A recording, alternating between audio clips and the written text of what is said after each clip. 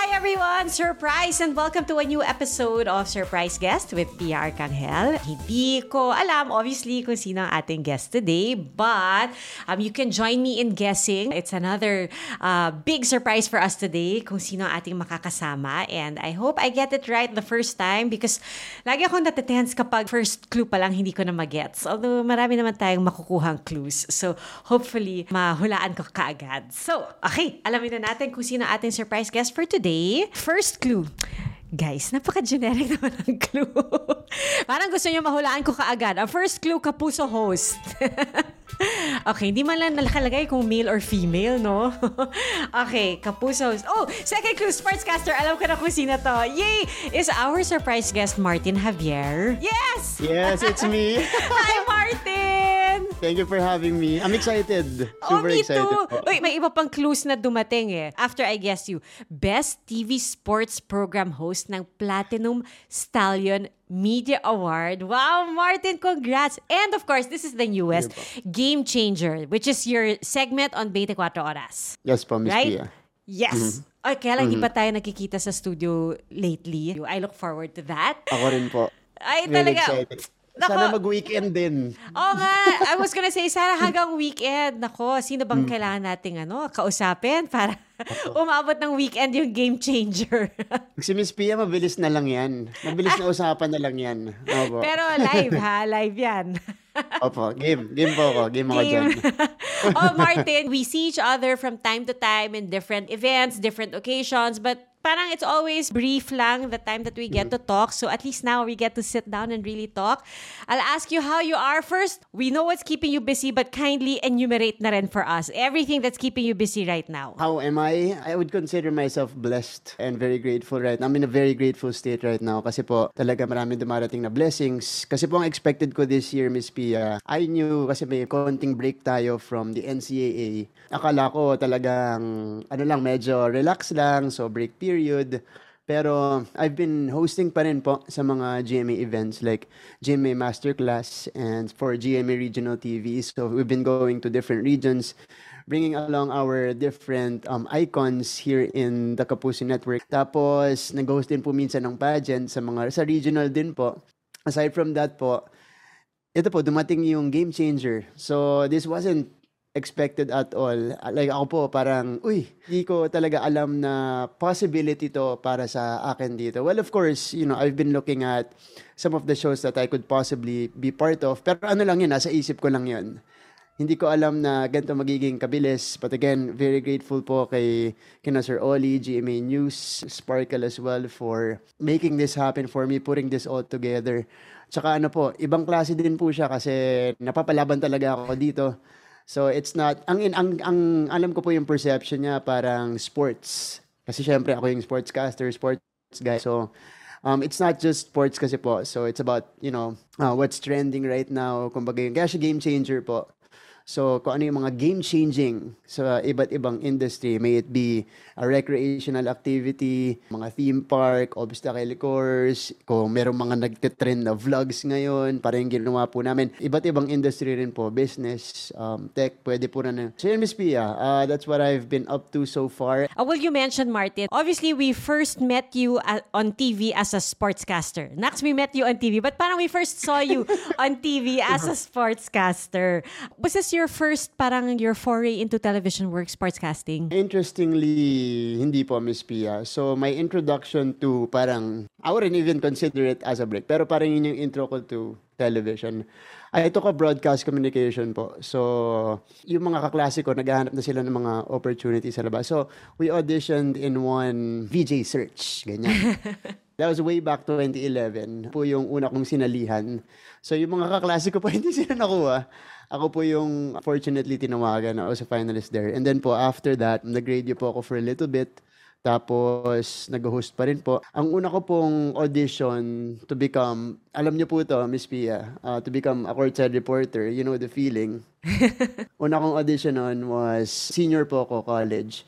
So, hindi po ako nakuha noon. I think that was the first year na yung group na yon hindi sila kumuha ng guys. Kasi ako po, sabi ko, excited ako. Di ba usually, Miss Pia, kung nakikita mo, 1 or 2 guys, kumukuha sila at least per season. Meron silang sinasama.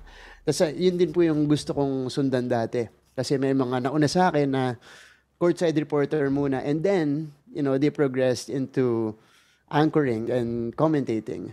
Tapos po, nung hindi ako nakuha na medyo gumuho po yung mundo ko. Kasi sabi ko, oy, hindi na ba ito possibility para sa akin? Ganyan.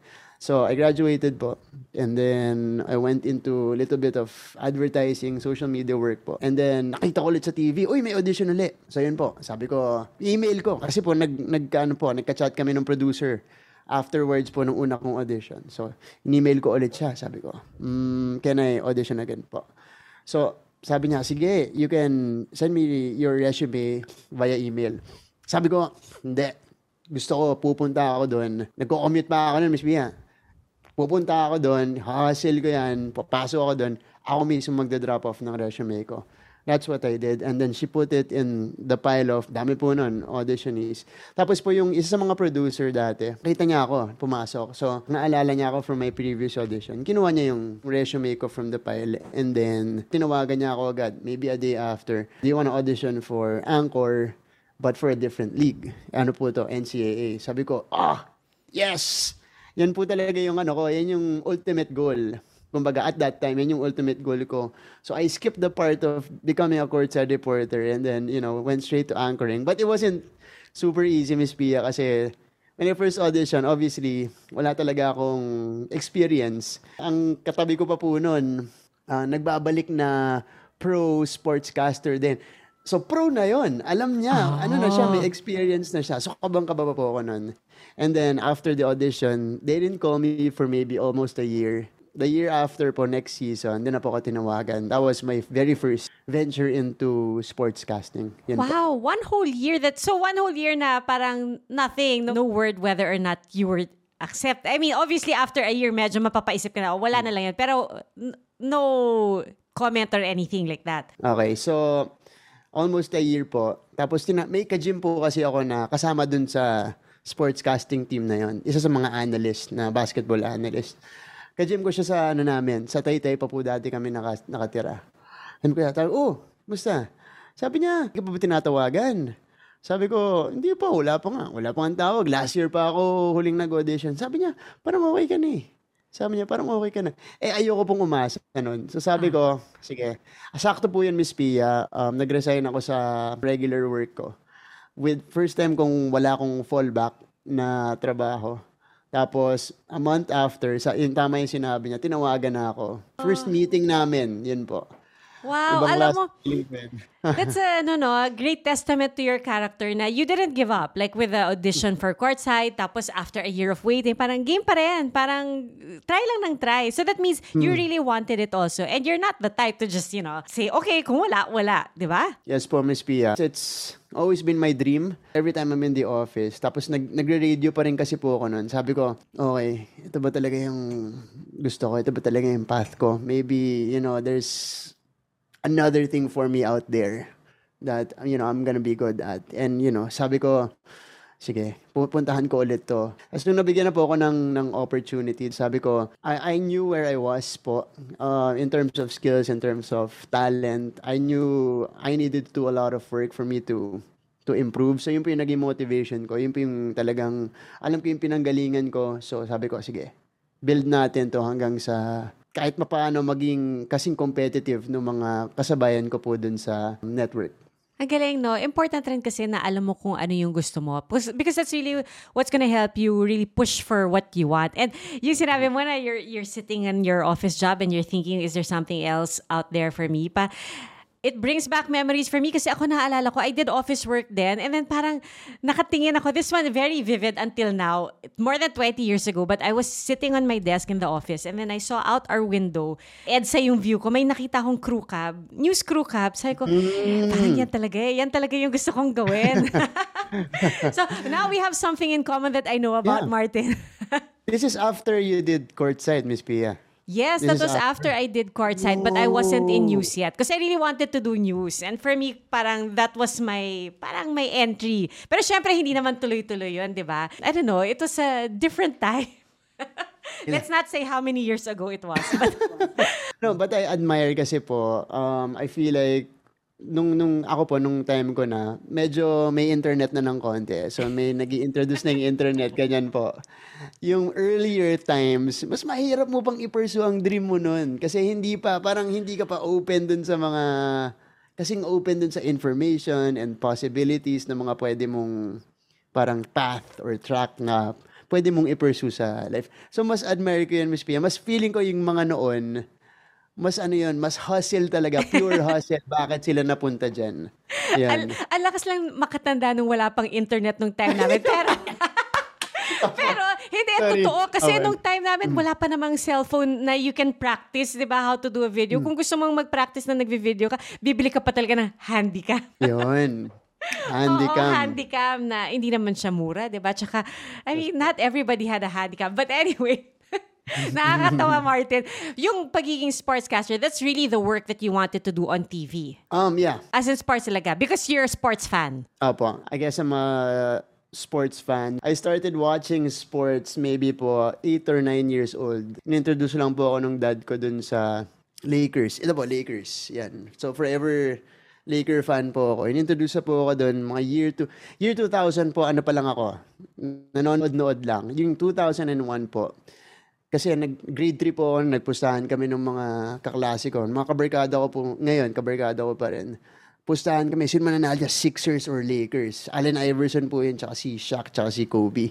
Sabi namin, Lakers kami. Yung kakalaban namin, Philadelphia siya. So nanalo yung Lakers doon. Ever since then po, ever since that series and that season, parang hinahanap-hanap ko na siya. So pagkagising ko po, ang matik ko po na maano pa po nun, internet po na, ISP, yung mga dial-up po, ganyan. So, pero magsasearch pa rin ako, bagal-bagal. Tapos, pero magsasearch pa rin ako ng, una ko, NBA.com, babasahin ko yung mga articles, and then I look for highlights of the day. After po basketball, or after NBA, sabi ko, may mga magandang league din sa Pilipinas. Doon po ako nanonood ng mga PBA, PBL, NCAA, UAP. Favorite ko po nun yung PBL. Yun yung parang D-League noon ng PBA. Alam niyo po yan, Miss Pia. So, that was my favorite before. Talagang diehard ako, yung mga Wellicott, yung mga ganun po. So, talagang kilala ko sila. And then, after po noon, doon na rin ako nahihilig manood din. Kasi syempre po, pag basketball lang, ang dami mo rin nakikita. Marami rin pong sports channels noon na international sa cable. Doon ako nanonood ng mga, minsan po nanonood ako ng tennis, football po dati. Lalo po yung mga naglalaro din po kasi ako ng video games noon. Nalalaro ko yung mga FIFA. Sabi ko, sino ba itong mga to? So, nanonood po ako ng mga games. So, doon nagsimula yung interest ko ng sports po. Pero po, Miss Pia, iba pa rin yung, kumbaga, I remember my first time covering a game. Yung pinakaunang beses ko po. Sabi ko, yung pinapakinggan mo po sa TV, ibang-iba kapag ginagawa mo na and you're doing the commentary. Especially you're doing it for the first time. It's good po if you have prior experience. Like, you did courtside reporting. Kasi may ano ka na, may kumpiyansa ka na, may confidence ka na to, face the camera and speak in front of the camera. But if you're coming totally from scratch, it's gonna be like an uphill climb talaga. Kailangan mo talaga, sige, kailangan natin ito matutunan. Ang goal ko lang po nung una kong game noon, sabi ko, gusto ko lang maging decente today. Sabi ko, kailangan decente lang yung performance ko. Yung hindi nila sasabihin, Miss Pia, na banu naman niya. Yun, sabi ko, sabi niya, okay naman, meron naman, pwede naman. Yun lang yung goal ko noon, Miss Pia. Wala ka bang fear of dead air? Ako feeling ko that's the number one fear of anybody who has to do straight commentary on TV. Kasi until now, ako, when I do interviews also, kinakabahan ako na parang, teka, baka wala na akong next question. Alam mo yun, yung parang kailangan meron akong at least 5 questions na naka-line up kasi I'm so scared of dead air. Did that ever happen to you? Oh, yes. Especially in my very first season, Miss Pia, I would experience, yung talagang magba-blackout ka. Or magme-mental blackout tuloy. Magme-mental block ka. Hindi ka naman magba-blackout po. Magme-mental block ka lang pala. Yan, magme-mental block ka na parang, okay. Kasi po, ito yung dinedescribe ko dun sa pinakauna kong season, especially with, the craft. Sabi ko, yung commentary kasi, like when you're doing it for the first time and in your first few games, para kang nalulunod pa. Para kapag nadadala ka pa ng alon, ganyan, nandiyan ka pa. And then eventually in your second season, third season, that's when you see it on a different perspective. So that's when you gain more control of the coverage. Pero yung mga una mo, wala ka niyan. Ano ka talaga niyan? Gumaganyan ka lang niyan. So, yan, nakikita mo yan. Minsan po na may mental block ako. Tapos sa isip ko, so siguro po may mga mental block ako na mid-sentence nawawala ako. Tapos mga 5 seconds, wala siyang ganyan. In my head, it was much worse. Sabi ko, nagpanic ako ganyan. Pero sinasabi po ng mga producer, okay, hindi na mahalata. Pero ako sa sarili ko, wala akong sinabi, ang pangit. Ano sinabi sa akin? Ano sinabi tungkol sa akin? Ganyan. May mga ganun po ako. Pero okay rin na parang you set higher standards for yourself, di ba? Kasi parang that's how we're all gonna improve at whatever it is that we're doing. Not necessarily as a host or, doing commentary or whatever. But in anything that you do, always set a higher standard for yourself. But let's talk about, Martin, let's talk about NC. Kasi imagine it's the 99th season. I always say na I've been wanting to watch an NC game live. But I haven't had the chance because the games now are always on weekends. Tapos it's right before we also go on air. Can you describe to us yung atmosphere ng NC? I mean, diba, you said you've watched all the different leagues growing up. It's different per league eh. How would you describe the NC experience? Wow. Iba kasi po yung NC experience kasi talagang, lalo na pag dumarating na tayo sa mga Final Four and finals, nakikita mo talaga yung passion and rivalry ng mga alumni, bumabalik talaga sila. Kasi po ang NCAA experience, I think, a lot of basketball fans know it as well here in the Philippines. It's much more physical, yung style of play po niya. So, when you talk about the other leagues, like other collegiate leagues at least, they're more organized eh. Dito, it's organized ball, but may konting mas physical. Tsaka mas may konting freedom yung mga players to explore their individual talents and individual skills as basketball players. So, that's what makes it more entertaining for me. And yun din siguro yung rason, Miss Pia, kung bakit marami ring mga players na nanggagaling sa NCAA na nagpo-progress at nakakagawa ng magagandang careers pagdating na sa professional leagues.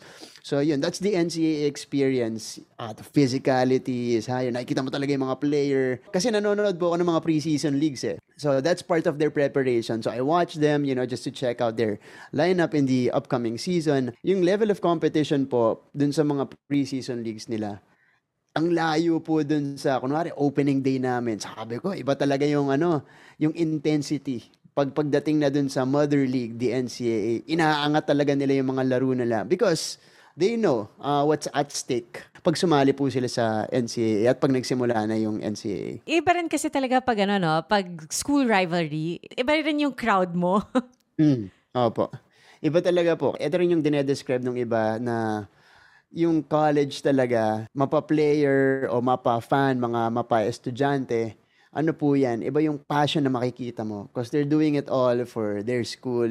Yun pa yung pinaka-raw na talaga, naglalaro kami ng basketball para sa eskwelahan namin. So we're going all out. We'll leave it all on the floor. Wala kaming ititira para sa sarili namin. At ganun din po yung support. Lalo na po pag pumupunta na tayo sa Final Four at saka finals. I think last season was one of the most intense final series that I've ever seen. Oh yes, sa NCAA. Intense talaga.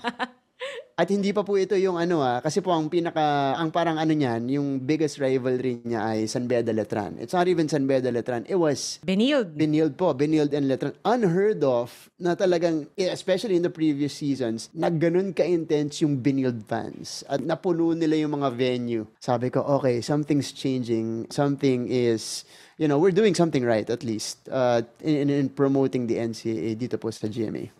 I know, Martin, you can't have a favorite team. Or at least you can't tell us who your favorite team is. But who are the players that excite you now when you watch the NC? This season po, I'm not sure if it's gonna be, kasi a lot of people say it's super wide open kasi po marami nang nawala. Lalo po sa Letran, ang dami ng mga graduate ng mga key players from their previous 3 championships.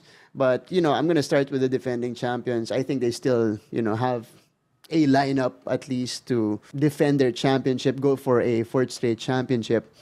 Siguro po sa Letran, maybe it's Kurt Rayson. He's been balling po in the preseason. dropping 30 points, 35 points casually against other tougher collegiate competition. Tapos, syempre po, sa pagdating sa Benilde, ako si Will Gozum, and he's coming off one of his best seasons, MVP season niya sa NCAA. So, with him returning and with the reinforcements that he has, I think CSB po is one of the teams to watch as well. Tapos po, syempre po yung mga iba pa nating recruit. Kasi marami pong nawala this season. Maraming hindi nag-continue. May mga iba, 1 year lang. Pero marami rin pong mga bagong pangalan na papasok. Yun po yung mga inaabangan ko. And especially the second-year players like San Sebastian. They have, a very good core there in William Bing. Michael Are wasn't able to... We were expecting Are to be the next great point guard po for San Sebastian, but he wasn't able to get his game going. At least, hindi yung talagang yung ideally na gusto niya.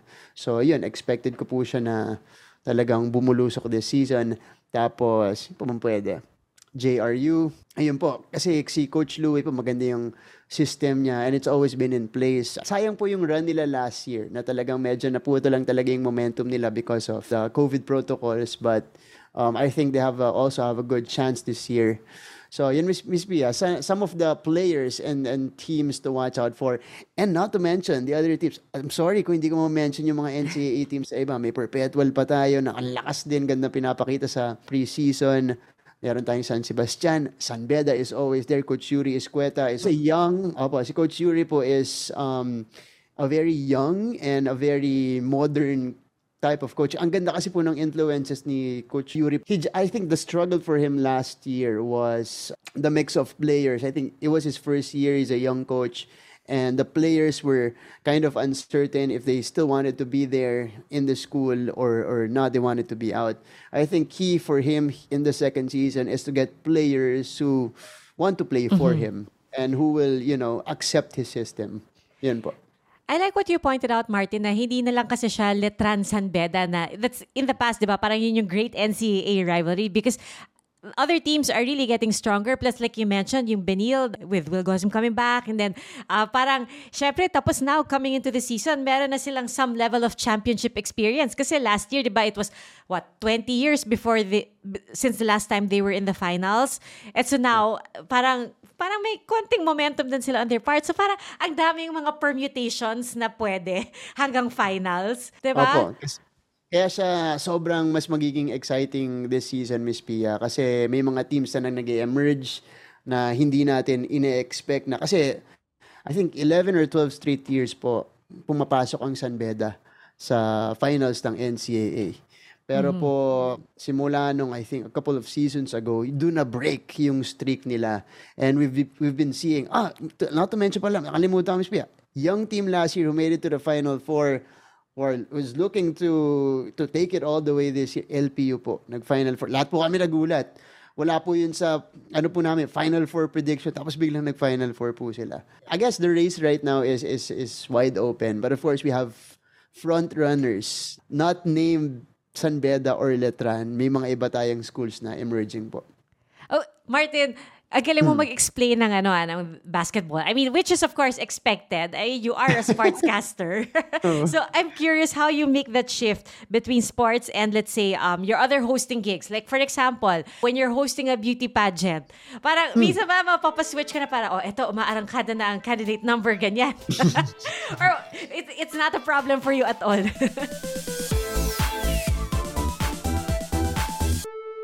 Stay updated with Nelson Canlas. Nabasted ka na ba?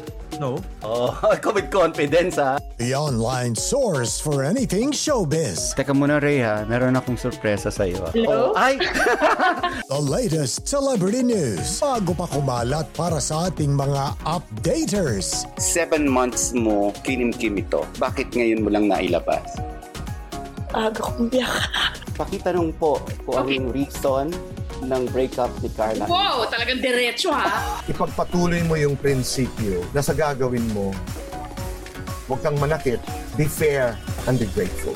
Updated with Nelson Canlas.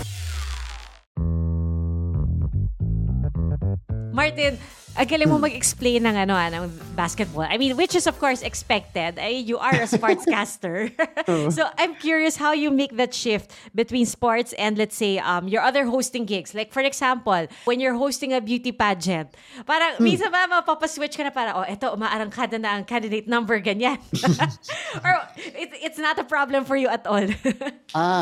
Used to be a problem, Miss Pia. Kasi po, lalo na po nung naalala ko yung pinakauna kong pageant. Nag-ano pa ako noon, medyo alam mo po kasi ang tendency ko po ang ginagawa ko po talaga sa sportscasting, medyo mag-growl ako. Ayan. Ano ba? Gaganon ako. May konti po akong growl ng konti. Una ko pong pageant, nadala ko siya. So sabi ko, it didn't work. Parang ayoko na. Okay, sige. Yun po. So natuto ako doon. Nagkaroon ako ng confidence ng konti. Sige, okay. Now I know what to do. Now, kasi po I got started talaga po. I didn't start naman po with talaga, hosting-wise, sportscasting was something that just came along. Parang ganun po, or was just part of the journey. I really started with, hosting and hosting different events po. So, at least may background na po ako doon. So, pag nag-shift po ako doon, binabalikan ko na lang. Although, ito rin po yung experience ko, Miss Pia. I wasn't, paano ba i-explain to? I wasn't this confident po, or I wasn't this comfortable with myself and with, my hosting style until I came to GMA. Yun po yung naramdaman ko rin. It was after the Kapuso network got me that, really elevated my skills and confidence. Kasi po yun yung sabi nila na parang pag nalalagay ka sa posisyon or you're being put on the spot, kumbaga, you consider it as a leadership position or you're being marketed as the face of something. I'm not saying I'm the face of anything, but, parang pag ganun po yung pakiramdam mo, ako yung sa sarili ko, sige, okay, I gotta step it up and I gotta, take it to the next level. Hindi na yung pwede yung, kumbaga dati po kasi nag-host din po ako dati sa morning show, Miss Pia. So talagang medyo doon na ako na-loosen up. Pero nakikita pa rin nila yung hiya ko dati. So sabi ko, dapat yan, pagdating ko dito, wala na yan. Ibababaan ko na lahat. Wala na akong inhibitions, ibigay mo na lahat dyan. Kasi you're expected to perform at a high level. So, yun po. So now, when I do the hosting, pero tinitignan ko po yung sarili ko and ganun din kasi po ako, na-maintain ko po yung habit. When I was starting out po with sportscasting, nung alam ko pong hindi pa ako magaling, po every game, pinapanood ko siya, gina-jot down ko po yung mga pangit kong ginawa and I would try to apply changes in the next game. So, it's similar to my process now, at least with some of my hosting gigs. Sabi ko, okay, especially po the pageants. The pageants are crucial, Miss Pia, kasi ang daming nanonood. Meron po kaming sa pageant, South Cotabato. Okay. Nagulat po ako, sabi ko, kasi kapartner ko po si Michelle D. na, reigning Miss Universe Queens. Opo. So talagang everybody wanted to watch it. So nagulat po ako, sabi ko, pagtingin ko po after, may mga nag-send po sa akin ng screenshot. Yung mga nanonood po, mga 50K, 30K. Wow! Sabi ko, local pageant. My gosh! Wow! Tapos Ganun ibang, po. it's a completely different audience from what you're used to. Diba? Hindi siya sports fans, they're pageant fans. Mm-hmm. Although baka naman meron pareho. Meron naman po. Pero Miss Pia, to be fair po dun sa kasi when you go to the different regional events, doon mo talaga mararamdaman kung gaano sila ka-warm at yung suporta talaga nila. Kasi talagang, isang mo lang dyan, pag hinipe mo talaga sila, or, kasi po ganun po ako mag-intro doon. So I would hype them up, ask them how they are, ganyan. They would really respond. Na talaga, wah! Yun po yung yun yung talagang kinikrave ko na crowd din. Kasi as a host po, yun yung masarap na audience, yung talagang very responsive and they respond to, the energy that you're giving them. But of course, after that po, din yung nakukuha ko na yung adjustments ko na, okay, this is a formal event. I stay formal, but I would inject, kasi I love joking around, Miss Pia, so I inject some jokes here and there. So, yun lang po yung flavor ko in my hosting, I guess po. But so when you were younger, Martin, and you were, growing up as a big basketball fan, what was your parang ultimate goal or your ultimate dream? Was it to be a sportscaster, an athlete, or just television work in general? Oh, okay. When I was a kid, like kid, Miss Pia, Yeah, I wanted to be kid. a And then how did doctor. it evolve? Oh, you wanted to be a Okay. doctor? I wanted to be a Wow. doctor because that's the most generic answer. Before, sa mga gusto maging, di doktor na lang. Wala pa ako pangarap eh. Honestly po, I remember po in one of the retreats, meron po kasi kaming parang group dun sa isa kong sa high school ko. So parang retreat siya, bago mo puntahan may interview ka.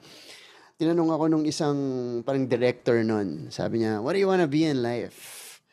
Sabi ko po, ang sagot ko lang po, in my head, ay hindi, sinabi ko pala talaga. Sabi ko, I wanna be someone. Sabi ko po yun. Sabi ko, I wanna be someone. Sabi niya, someone? What? What someone? Anong klase? Ganyan.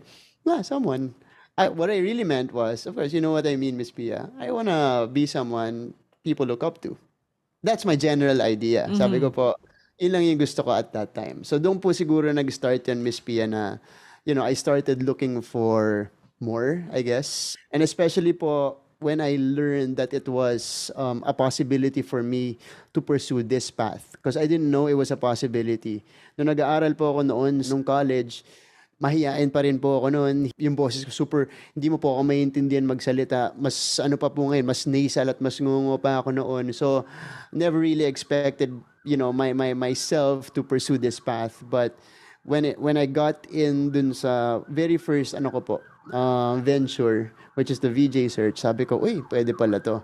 So, why not? My idea po kasi before was, okay, nung high school po ako, fourth year, sige, magmamascom na lang ako. Kasi parehas po ng parents ko mascom. So, magmamascom na lang. Okay. Yun po, yun sinundan ko. So, sabi ko, after nito, sundan ko na lang si daddy. Yung dad ko po kasi ay producer po ng commercials. So, sabi ko, sundan ko na lang siya para rin may gabay na ako. So, that was my idea before. Sabi ko, after I graduate, I want to go to advertising. I want to be a big boss in an advertising firm. When I was there already, I did it. I entered an agency. Pero kasi dahil bukas na ako dun sa ibang mga bagay at nakasubok na ako ng ibang mga bagay na pwede kong i-pursue pa, dun ako po na parang nag-isip-isip na, sige, pwede ko sigurong i-pursue yan. Pero ang takot dun, Miss Pia, of course, the fear is always, kasi po, in a way, what I'm doing right now is still freelancing. Well, not now because I'm with GMA, but in a way po it is. Kasi wala kang definite na sweldo per month, ganyan po. Hindi siya corporate.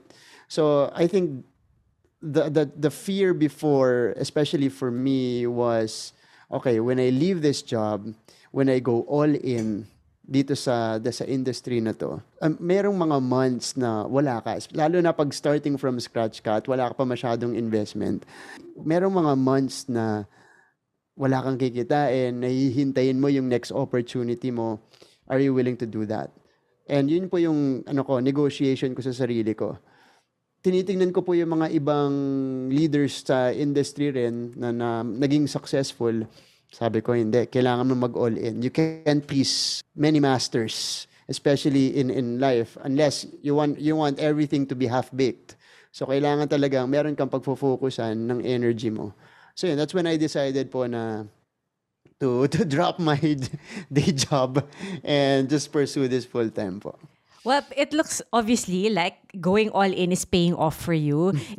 Everyone who gets to work with you is, impressed by the quality of work and the caliber that you bring to the table. And this one, I remember because you hosted the contract signing for Ma'am Jess, Miss Jessica Soho. And imagine the Jessica Soho saying she's impressed by the work that you do. I mean, what was that like for you, di ba?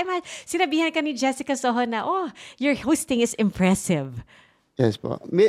Mid-hosting nun, Miss Pia, kinilig ako legit. Yun po. Mid-hosting nun, yun po yun. Legit po yung reaction ko dun sa pinost ko na video. Na legit po yun kasi pinarecord lang po yun kay Kuya. Yung sa mga natin, mga nasa production staff natin. Record ka, sabi ko record mo na lang po kung ano makuha mo dyan. So yung reaction ko po dun was really, legit and authentic na genuine na, oh my gosh, sinabihan ako kasi po, naalala ko noon, lalo po nung college, same kasi po kami ng college? Opo, sa university. So naalala ko po noon, pag tinatanong ko ang mga tao doon, yung college po na yun, alam ko marami talaga siyang prominent alumni. Pero sino yung ano nyo? Sino yung talagang tinitingala nyo dyan? Ilang beses na po nilang inimbita si Ma'am Jess. Lagi po Ma'am Jess ang sasabihin nila. So ako po talagang para sabihin niya yan. At nakita ko pa po din yung mga P-body niya. Sabi ko, what? So yun po yung ano yung introduction ko. Nakita ko lang yung mga award niya dyan, New York Film Festivals. Sabi, sabi yun yung sinasabi ko rin sa iba doon na ito dapat yung tinitingala ng mga tao. Kasi, di ba ano po siya kumbaga, the world gave her recognition. Recognized her good work. The world. And like, this is the Oscars of journalism, yung Peabody. So ito dapat yung tinitingala natin. And for her to say that to me and to validate my hosting that day, sabi ko, I think that's one of the biggest honors po I've ever received in any hosting I've ever done. Probably the biggest po. Probably the biggest na live comment na natanggap ko po. Kasi po ako, Miss Pia, right after an event, if you tell me, you were really good, you were really good. Sabi, gaganon lang po ako, magte-thank you lang po ako. Pero ako po, sa isip ko po, naiisip ko yung mga mali ko. Sabi ko, ba't di ko ginawa yan? Ba't di ko pa rin sinabi yan? Pero nagte-thank you sila, okay sila. Pero ako po, naiwan ako dun sa mistake ko na parang, I could have done that better. Pero nung sinabi niya po yan, okay na ako. Okay na ako. Hindi na ako nag-isip ng iba. Ayan. Imagine naman kasi yung pressure na you're not just hosting in front of Jessica Soho, you're hosting in front of Jessica Soho and her Peabody Awards. The physical awards na doon, parang may reminder na, galingan mo to, ha? Galingan mo to. Hindi ka pwedeng, petiks-petiks lang siya. Yan po. Sabi mo, medyo aircon pa po noon. So sabi ko, lamig naman dito. Nangindag ako O sige. Andun pa po sila, sila Sir Duavit, sila Sir Yalong. They were watching. I was like, okay, I gotta bring my A-game. Nakaka-tense. Parang kinukwento mo palang natatense na rin ako. Kasi po hindi ka doon, kumbaga, if you go all out, magre-react sila. Tapos, you gotta stay on a safe spot na parang mabibigay mo enough energy, enough effort na mag-work dun sa event po. So sabi ko, okay, let's go. Kailangan, you have to find that right balance, no? And you have to strike that right balance. Na hindi ka mag-growl. Yun po. Pero may energy pa rin. That's cute, no? But so now, Martin, like you mentioned earlier, doing Game Changer na rin. So now, you've done sports, and then you've done your hosting, entertainment, and now you're also doing news. Parang you get to enjoy the different aspects of it all. What is it about news now that excites you with the new segment? Like you mentioned kanina, it's not just kasi about sports, di ba? Aside from meeting everybody the first time, so I've met Miss Mel po the first time. Sabi ko, Miss Mel. Hello. Of course, I've met Miss Iya before. Of course, Miss Vicky, na-meet ko rin. Sir Emil, na-meet ko rin po. Aside from meeting everybody, yung segment po kasi namin, it's super, okay, it's game-changing in different ways. First, we have the content. Of course, we have game-changing topics, game-changing in different industries. Ngayon po, nagsisimula pa lang kami, we're trying out different activities that Filipinos could also try out, na medyo extreme at medyo pwede nilang gawing pastime. Ganyan po. So we're also venturing into trending topics as well, yung mga nagtitrend na vlogs, mga nagtitrend na personalities. And we also interview different game-changing personalities po. Ngayon po, siyempre po nasa hanay ako ng sports. So I know who are the game-changing Filipinos in sports. So the ones who really make a mark, especially on the international stage and on the world stage. So yun din po, kasama rin po siya dyan. In the future, we are gonna be exploring po into different tech topics, business topics. Ganun po ka-dynamic yung segment. And plus po, the presentation din po, it's not your regular feature on a newscast. So we put a little twist on the editing. We put a lot of twists on the editing kasi may mga ano po kami, kailangan it should cater to of course the existing viewers of 24 Oras, but it should also be for the Gen Zs, the millennials. So yung mga ginagawa po na yung ilang iba na transition sa TikTok, yung mga ganyan po, yun yung mga idea po namin na ginagawa din namin dun sa execution po, dun sa mga edit sa mga episode. So I like it that way. And aside from that, Miss Pia, talaga napapalaban po ako. Kasi in one of our features, I was able to try paragliding. So Wow! that was my first time. Sabi ko po, wow. And I didn't know what to expect. Kasi po, like, although I'm kasi po in a previous show po na hinost ko na live, ganun din po ako, nagtatry din ako ng mga different rides, different segments. Pero matagal na po yun. So it was a different feeling here, and it's different if you're doing it for 24. Yun din po, may added pressure and counting weight po yung nasa 24 oras ka. It's the number one, not even just the number one news show in the country. It's the number one show in the country. Just not the number one show in the country. So for you to be there, I gotta bring my A game. I gotta perform. So, yan, Miss Pia. Halo-halo siya. But again, overall po, I'm very grateful and very blessed. Again, did not expect this opportunity to come along. But, you know, I'm just gonna be all out on it. And so now, Martin, you've done sports, you've done, and you're doing news. How about entertainment? Like, I mean, nagteleserye ka na ba? Baka naman nagteleserye ka na. Hindi ko lang alam. Hindi pa po, Miss Pia. Hindi pa. Is it something that you would consider acting in a teleserye? Miss Pia, kaka-acting workshop ko lang din po eh. Ngayon Wow, pong break, talaga? Pinag-acting workshop nila ako dun sa sa Sparkle. So, initially po gusto ko siya. Before Game Changer came along, sabi ko, pwede to this is something kasi po fan ako ng, ko hindi halata rin, pero fan din po ako ng mga musicals and plays. O, hindi nga halata. Hindi halata po. Kasi sports, tough. Tapos biglang musicals and plays. Noong nagpunta po ako ng New York for the first time dati, naalala ko po pre-pandemic, feeling ko, pinapunta ako ni Lord bago mag-pandemic eh. Noong nagpunta po ako, nakakapat po ako agad doon na Broadway play. Sabi ko, okay, I won't miss this. Ganun po ako ka-interested talaga doon sa Recently po pinanood ko si Khalil Ramos, fellow Kapuso. TikTok boom. TikTok boom. So, I was a fan of the movie po. So, I really wanted, to see their interpretation on stage. So, again, kudos to them. So, yun po.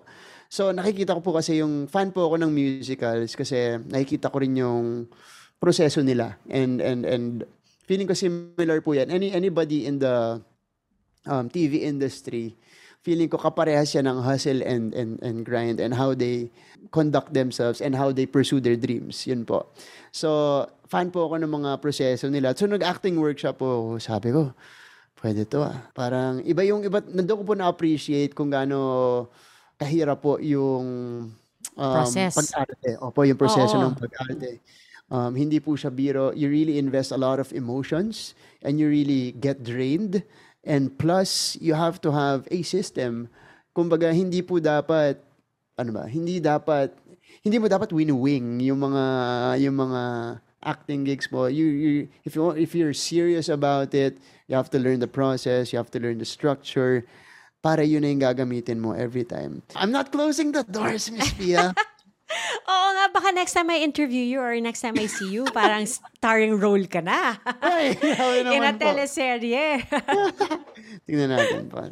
Oh, that's exciting. But that's the best attitude naman talaga, di ba? Always, keep your doors open for whatever opportunities present themselves. Like you said, sportscasting wasn't something na parang you thought you would actually really be doing in the long term, but the opportunity presented itself and you grabbed it, di ba? So, that's always, I think, the best attitude in whatever career path you choose to take, di ba? But, Martin, since we have you, the game changer, here on the show, we are going to play a little game na rin with you. Is that okay? Kasi, I'm diba, nervous, but it's no, okay. don't be. Okay. Hindi naman to masyadong high stakes. Oh, sige po. Ano lang, pride lang ang nandito sa game na to. That's all that's at stake. Just kidding. But here. So, okay, let me go through it, ha. The title of this is Game Changers with Martin Javier. Okay, so it's all just, it's a pretty simple Q&A. I'm gonna ask you about game changers in your life, okay? May love life ba dito? Just kidding. Ah! Kasi kung wala, ako yung magsisingit na nung question here. Just kidding. Okay, here. So it's basically sino ang mga maituturing na game changers ni Martin sa iba't ibang aspeto ng kanyang buhay. Okay? First, for you, Martin, sino ang maituturing mong game changer sa mga NCAA host? Wow. Game changer. I won't mention myself. Di po ako magbubuhat ng bangko. Abay po my colleague. Ako po, I really look up to Anton. Anton Rojas. Okay. Before pa ako makapasok, fan na po ako ng work niya. Okay, nice. So Anton is one of the game changers for you on NCAA. How about when it comes to the athletes? Sige po. Athletes in the Sa past 2 NCAA. seasons, pwede po Yes, yan? okay lang. Renz Basta Abando. anyone that you've covered. Renz Abando. Oh, sige, yung kay Renz, explain mo. Kasi kay Anton, you said because of the work that he does, diba? The quality of work that he brings to the table. How about kay Renz Abando? And sa banda po, I'm really proud of him po kasi Miss Pia, I think he's part of why people watch the NCAA, yung pinakaunang season na nagkaroon ng games po na nandito na sa GMA. So I think siya isa sa mga malaking bagay kung paano nagkaroon ng increased viewership po yung NCAA kasi ang dami pong fans ni Renz. And then after he gave us highlight after highlight each game, won the MVP, won the championship, went to Korea, and then won a championship again with his Korean team in the highest league there, dun po sa Korea na yun. And kasi po hindi ka naman magiging star player agad po dun kasi may mga may mga import. But he was a vital part of that championship team and now he's part of, at least in the extended lineup, extended roster po natin sa Gilas Pilipinas, is still part of the national team. So for me, Renz Abando, his arrival in the NCAA was definitely a game changer. Okay. That's parang it's understandable, no, talaga, why you would consider him the game changer. How about, sino ang game changer for Martin pagdating sa hosting? Ano po? International and ano ba po? Either. Okay. My idol kasi po in hosting is Conan O'Brien. Oh, I love Conan. Oo. Conan. I'm a Conan fan po. Kasi ang bilis niya, Miss B eh. Bihira yan. Yung sobrang bilis na snap. Bihira yan sa... Well, nakikita mo rin yun sa ibang host. But they're not as fast as Conan. He's very witty. He's very intelligent as well. When it comes Harvard graduate. Yan po. Tapos... Kumbaga, kahit anong stage, paakyatin mo siya dyan, pahawakin mo siya ng mic, hindi nyo kailangan mag-ready ng isang set. Meron siyang naka-lock in na lalabas na lang, magfo-flow na lang sa kanya. And aside from that, Miss Pia, I also admire him because, especially with what happened to him before, siya yung nagdala ng buong staff niya. Opo. So, he was a host, I think, and he was about to be, or he became the host of The Tonight Show. And then, the next host, the previous host came back. So, he got kind of booted out. So, dinala niya yung staff niya, lahat nung tumulong sa kanya. It's the overall package for me. Siya po yung idol ko pagdating sa hosting po. Hosting in general. Yan. Tsaka parang kahit anong audience kaya niya no? I mean, kahit sino pang kausap niya. Okay. Yeah. Oh, eto na. Oh, nako, Martin. Ready ka na bang dumating ang game changer sa love life mo? That is assuming na wala pa yung game changer sa love life mo. Wala pa naman po. Wala pa. Pero ready na. Saan ba? I'm just here waiting. Ganun, diba? Parang I'm just here waiting. Hintay lang na. Ako na naman po naghihintay. Ilang naman hindi dumadating at pumupunta eh. Hindi po ako po, naman ako. Especially at this stage. Ready naman po ako. Ready. Parang ready for your next project no? Ready naman ako. Hindi. Ito na lang. Ano ba hinahanap mo sa isang game changer sa love life? Diba? I mean, I'm sure that's what the girls are asking. That's what they wanna know. Ano po? Which aspect, Miss Pia? Is this physical or is this both physical and personality-wise? Okay. Ano bang nangingibabaw? And well, Ano ba? Apo, initially kasi, of course, syempre po, ang pinopursue ko, yung mga talagang nagagandahan ako at na-attract ako. So, I guess that's the first layer. But, True. that's only the first layer. Yeah, that's only the first layer. You have to be attracted to the person. Usually po, ang type ko, mestiza, maputi. Yan po. Tapos, medyo, yun po, cute, defined features, ganyan po. Grabe to, ha? Sige po. Very specific, no? Very specific, opo. Yun talaga yung nahanap ko po. So, alam ko pag type ko, hindi. Yan po. Next po, syempre, you take them out on a date and then you get to know them. Ang hinahanap ko po, more than, next na po yung personality sa akin and conversation. I really observe po how they interact with other people. Kasi po, gusto ko po mabait din. Gusto ko po yung okay makitungo sa iba. And they treat other people the right way. Yun po, equally, ganyan. So, yun po yung hinahanap ko na parang, at nakikita ko na po yun the first time. Yan po. Alam mo, Martin. Meron pa? Ano pa? Ayun po. Personality. Siyempre po, personality. Yun po. Gusto ko rin, talagang ito na yung overall, ha? Ito na yung overall. Ano ba? Personality-wise po, siyempre po, initially po mabait, pero may ano din, may sense of humor. Tapos, dapat click kami dun sa hindi naman lahat ng interest, pero at least, we connect on different levels, on some levels. Yun po. Yun feeling ko yung game changer. Nako, Martin, para dami kong kilalang Kapuso artist na mestiza, na mabait, di ba? May sense of humor. Wala ka pa bang kilala? Hindi mo pa sila nakikilala? Ako po kasi dito sa GMA, friendly po ako. So, friends. Friends? Ano ibig sabihin na ganito klaseng friends? Ayan, friends po kami. Ayan. Friends. Ayan, Ganon, Miss Pia. Friends, sige. Friends yan, na may friends. love. Sige po. So, wala pa. Okay. Wala pa Nako, na. Martin, dahil dyan, I'll be on the lookout for all the mga mestiza na kakatawa ganyan para ma-introduce ko sa'yo. Ako, sige po, Miss Pia. Pero, ibig sabihin, kailangan mo sabihin sa amin pag meron na. Kasi baka mamaya siya, pakilala kami na pakilala sa'yo, meron na pala. I-update ko. Para, please keep us posted, ha? Pero magpakilala po kayo. Keep us posted, ha? Okay. Next. This is the last question. How would you describe a game changer, a real-life game changer? How would I describe a real-life game changer? Siguro, Miss Pia, describe ko yun sa mga tao. How do I? Kumbaga, they're the first to do this, they're the first to do that. Or they shatter the conventions. And kasi po ako, ang dami kong nakikita ng mga tao na pinapakita nila sa atin. Kasi po, like a dreamer like me, ito po, feeling ko one aspect lang to ng pagiging game changer. But a dreamer like me, of course, mataas ang mga pangarap ko. Sasabihin ko, kaya ko abutin yan. But, in my head, alam ko magiging mahirap. The game changers just make them happen. And they achieve the biggest of dreams. They get the biggest of dreams. And, yun po. And they perform at a high and a very consistent level. Yun po para sa akin ang game changer.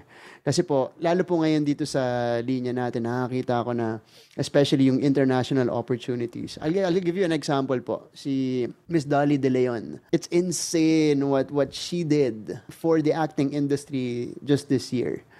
Na-nominate siya sa Golden Globes, na nandun siya sa international, and now she is a legitimate international actress. So, for me po, a game changer is like that because aside from her achievements, it also kind of has a ripple effect po sa mga Pilipino. Lalo na sa mga aktor na Pinoy na tinitignan na tayo ng mga international scouts siguro na, they have, good pool of talent in the Philippines. It's the same with EJ Obiena. It's the same with Bianca Bustamante who represents us in F1 Academy. Miss Jessica Soho gets recognizes by Peabody. So, yun po yung para sa akin, yung mga game changers. So they get it, and then the effect on the entire community is massive, is very influential. Yun po. Haba, Miss Pia, sorry. No, but it's a great answer, and we really look forward, Martin, to meeting all these new game changers that, we might have not even heard of through you on 24 Oras. So thank you so much, Martin, for taking time out to be with us today. I had fun. I hope you had fun. I had so much fun, Miss Pia. Thank you so much for having me. Thank you. Thanks for being with us, Martin. And I hope to see you around again soon in real life. Yes, for sure. In the 24 Oras studio. Yes. Miss Pia. Hope to see you there. Hope to see you there too. Thank you, Martin. Thank you, Miss Pia. This game-changing surprise was planned by the team of Justin Kenneth Carandang and Aubrey De Los Reyes, edited by Shirley Paghiligan, with the wonderful people of GMA Integrated News. Don't forget to like and subscribe. To the next surprise.